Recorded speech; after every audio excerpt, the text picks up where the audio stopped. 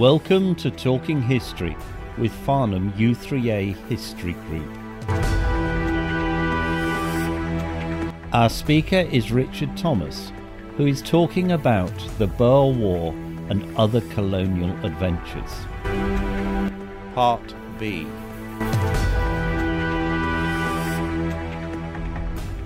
Now along comes Roberts, Field Marshal Lord Roberts. Buller was technically relieved of his command as Commander-in-Chief because he'd made a bit of a dog's breakfast. But in fact, the more you think about it, the more you read it, you realise he was slightly unlucky. He didn't have the right equipment, as I've said.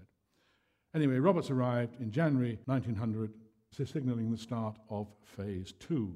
He was a vastly experienced soldier who'd fought in India, Afghanistan, etc., etc. He was a much more formidable and ferocious beast than Buller. In fact, the more you learn about him, the more you like Buller. He also benefited from the arrival of massive reinforcement and other experienced generals like Kitchener. 180,000 men were sent to South Africa, the largest British force ever sent overseas up to that time. So Roberts left Ladysmith to Buller, we've just done that, and then himself concentrated on Kimberley and then Mafeking. Now, Kimberley was the first to be lifted. It was the easiest to get to and the smallest in a way. It was on the line of the rail from Cape Town and on the border between Cape Province and Orange Free State. It was not militarily significant, but it did contain the diamond mines. It also contained Cecil Rhodes and others. And the siege started as soon as the war was declared. 7,000 Boers laid siege, basically attempted to starve the inhabitants into submission. But the 40,000 inhabitants were well stocked with provisions. But it is reported that the champagne which Rhodes and his colleagues at the club favoured had almost run out by the time they were relieved. But it was not easy. In December, a 14,000-strong army group tried to relieve Kimberley, was pinned down by accurate small arms fire at Magersfontein by a large Boer group led by Piet Cronje. And after 9 hours under fire and without water or intense heat, the British troops, I'm afraid there is no other way for it, ran away. But when Roberts arrived with his reinforcements, he also met resistance. He ordered a cavalry charge by General French, and this split the Boer defences, and after a 124-day siege, he entered Kimberley February the 15th, 1900. Roberts then chased Piet Cronje across the Modder River, another splendid victory in which he took 4,000 prisoners, including their general, who was Piet Cronje. Unfortunately, they raced ahead of their supplies of medicine and water, and so the troops drank from the polluted Modder River. And as a result, many more died from typhoid than died in the battle. So the Boers were good at trenches, and we apparently weren't. We didn't bother to dig them. We didn't bother to hide. We kept on marching into the very accurate gunfire. Now, this relief of Mafeking was a bit of a sideshow, but it has entered folklore mainly thanks to the fact that 4 London newspapers had correspondents in Mafeking at the time, from London. And this made the reputation of Baden-Powell, who was the commander of the Defence Force. Now, Baden-Powell had indeed thoughtfully prepared his regular troops and local volunteers for attacks down the line, but when 6,000 Boers arrived, it was a siege, but he'd made some preparation. And the strategy again was to starve the town into submission. The siege lasted for 217 days, which was much longer than the others, during Phase 2 of the war. And the hysterical relief which greeted the lifting of the siege when the news got to London actually gives some idea of how badly things were going. The performance at Covent Garden was interrupted to give the news, and the audience burst into song. I assume they burst into God Save the Queen. Now, Baden-Powell does deserve great credit for his management of the situation, but the situation shouldn't have arisen in the first place. So the arrival of Roberts with reinforcement, much more aggressive intent, a willingness to take massive casualties, meant that the war was going to change. After the relieving Kimberley, one army group marched on to Mafeking, and the other group, led by Roberts himself, advanced on Bloemfontein, Johannesburg, and Pretoria. Roberts captured Bloemfontein in March, but the main Boer defenders didn't surrender or fight. They just disappeared into the bush, into the veldt. So in May 1900, the Orange Free State was formally annexed as a British colony. So, again, the same map as before. There's Orange Free State, and thereabouts is Bloemfontein, and that's Transvaal, and thereabouts is Pretoria. So it was all over, only it wasn't. Roberts waited in Bloemfontein while his army waited for their medical and supplies to catch up with them, and to deal with another outbreak of typhoid.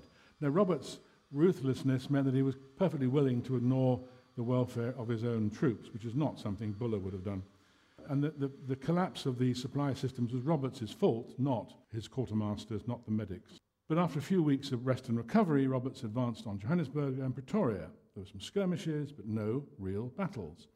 Rather like the Wild West of the Indians up in the hills shooting down at the cavalry marching through the valley. It was that sort of thing, not real battles at all. Pretoria in particular was taken without a battle on June the 5th, 1900. The Boer fighters moved out as the British moved in. So this made everybody, the journalists, the politicians in London, the officers there, think the war was essentially over, bar some mopping up. But, and then Transvaal was annexed in October 1900, that's now only a year from the beginning of the war. 1 year war, British victory, great stuff.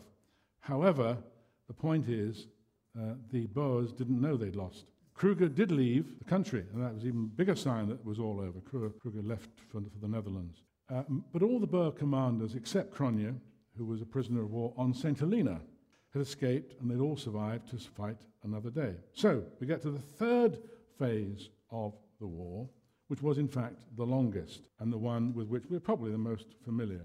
Almost no pitched battles, but lots of raids and skirmishes and engagements, but very hard to discern who was winning. They'd win there, or they'd burn down that, or they'd do that, but what was happening? It was basically the British were mopping up, and the Boers refused to be mopped up.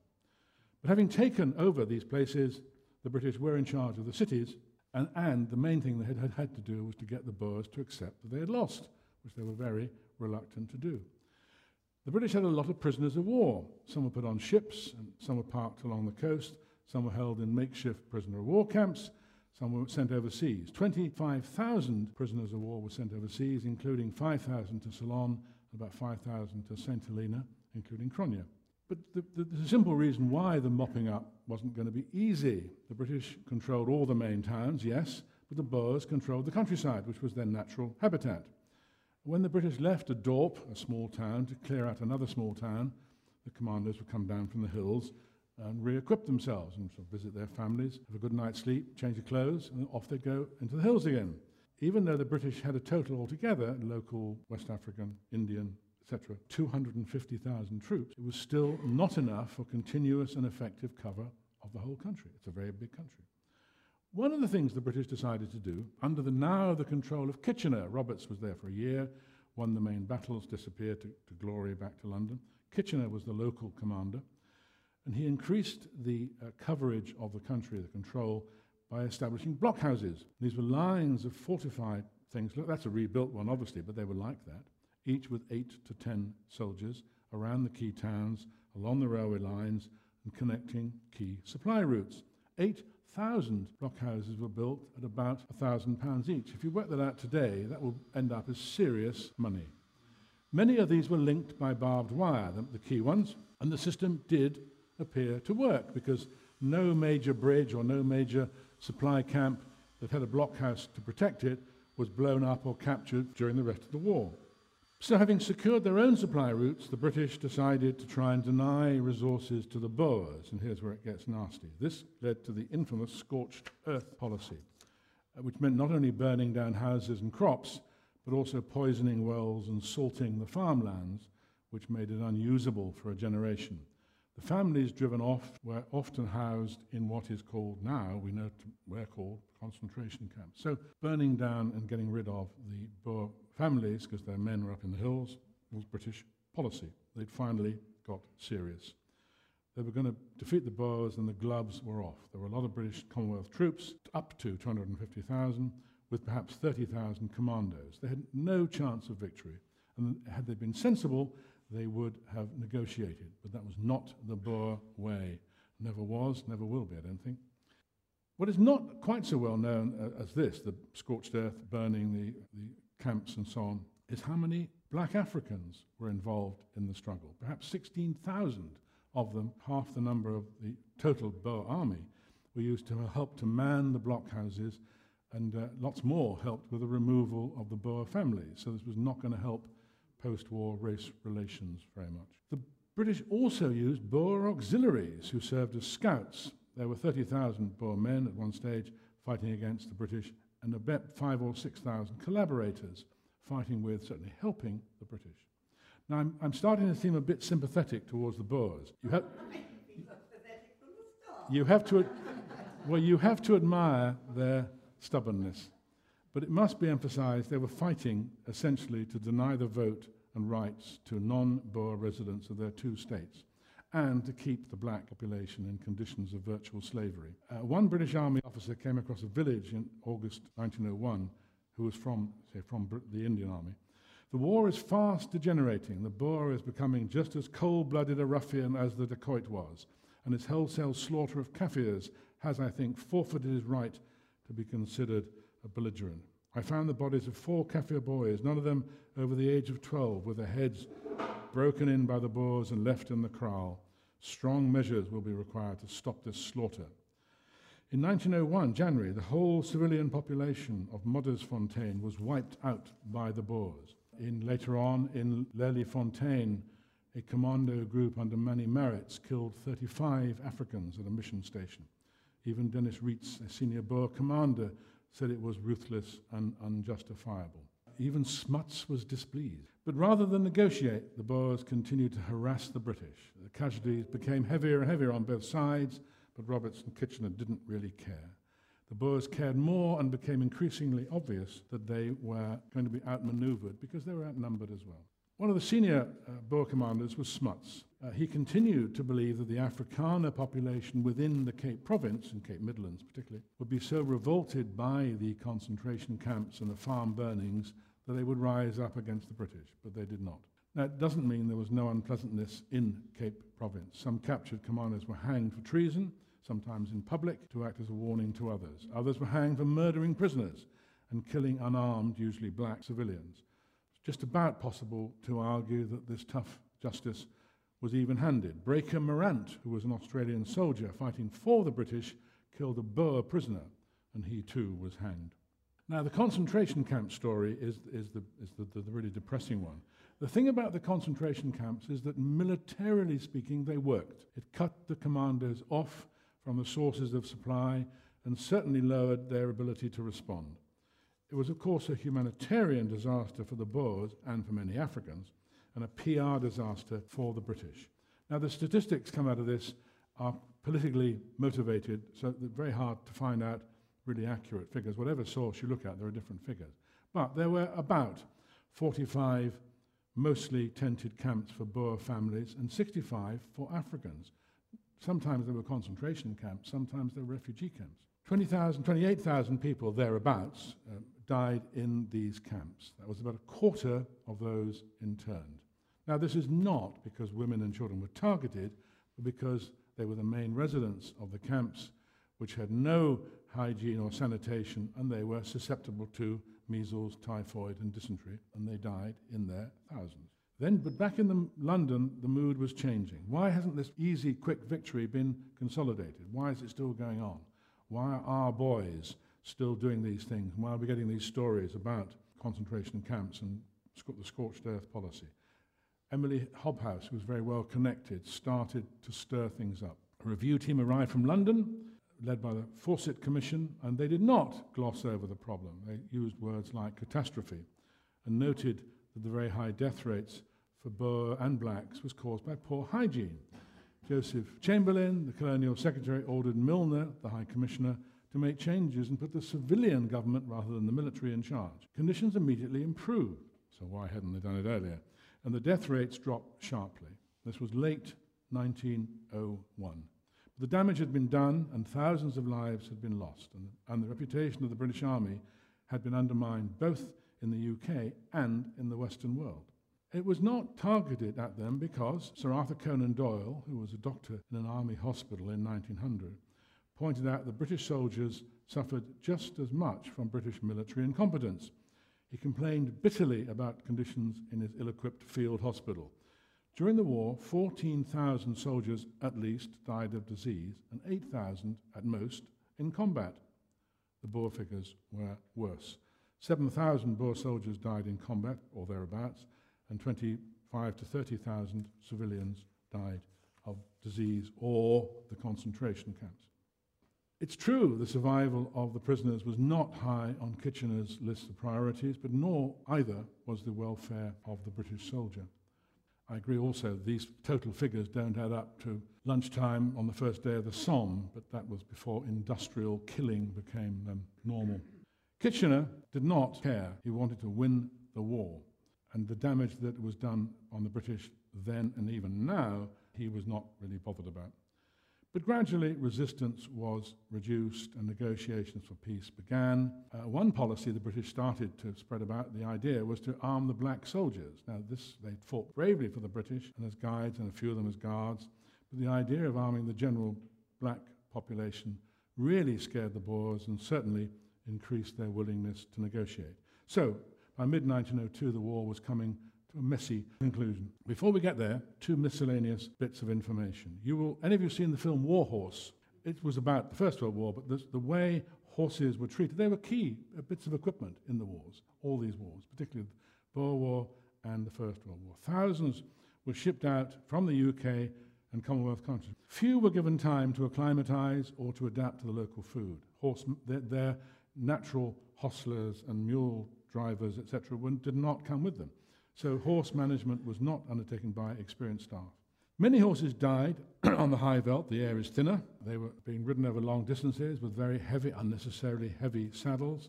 At the relief of Kimberley, it was estimated that 600 horses died in one day.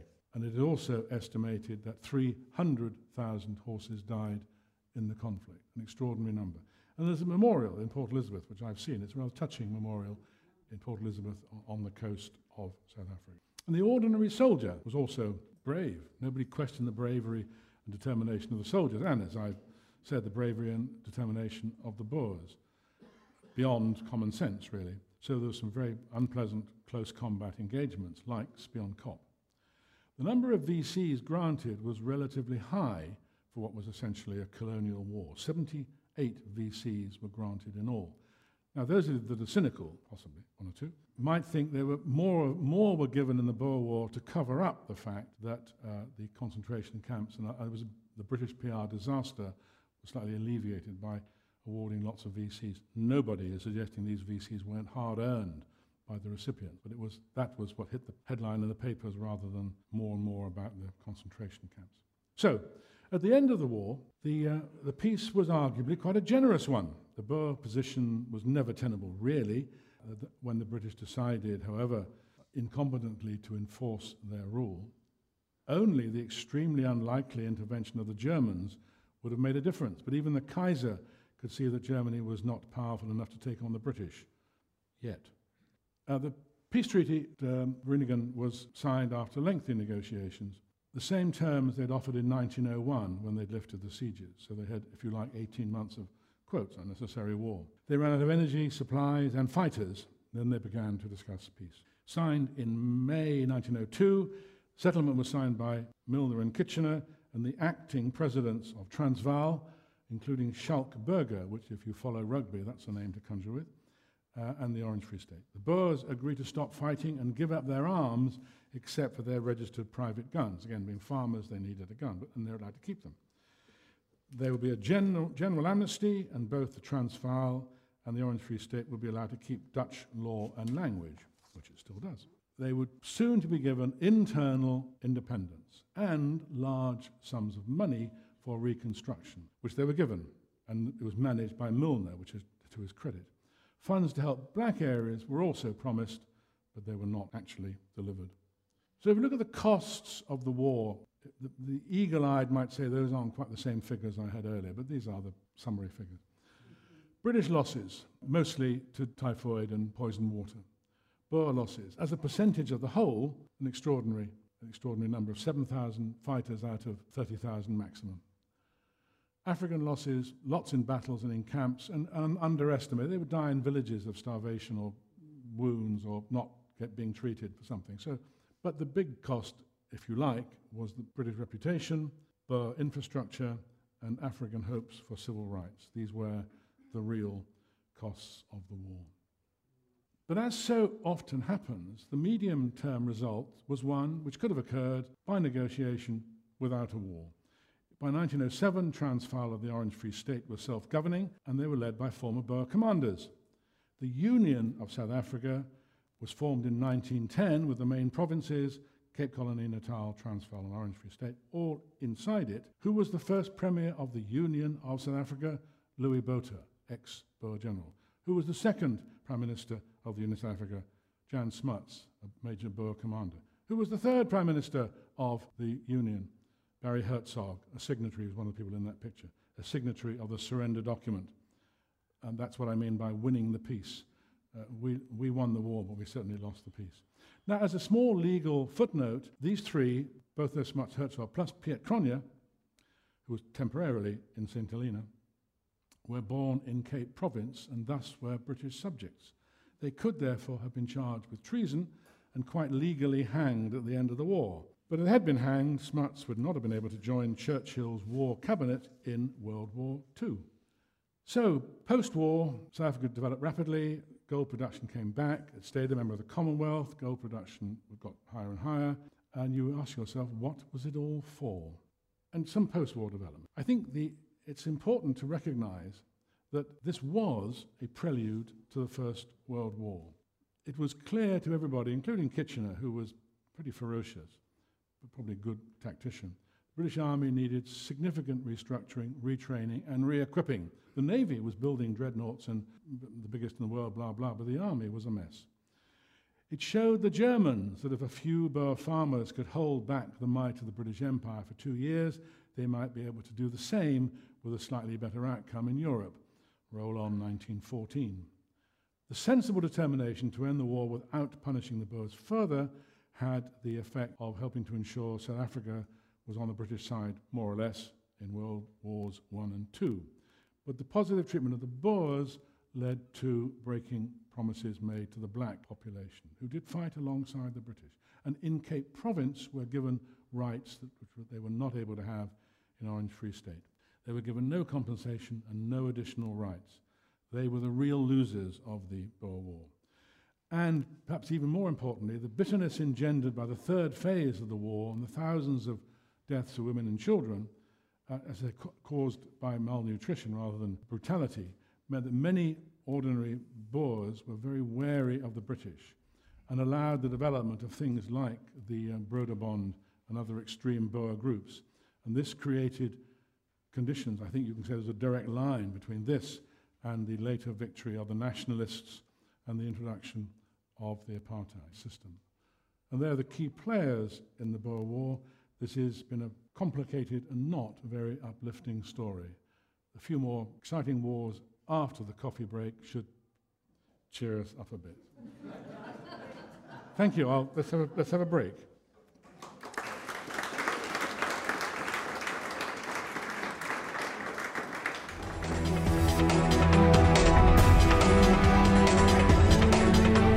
The views expressed by the speaker are not necessarily the same as those held by the team at the Mr. T podcast studio.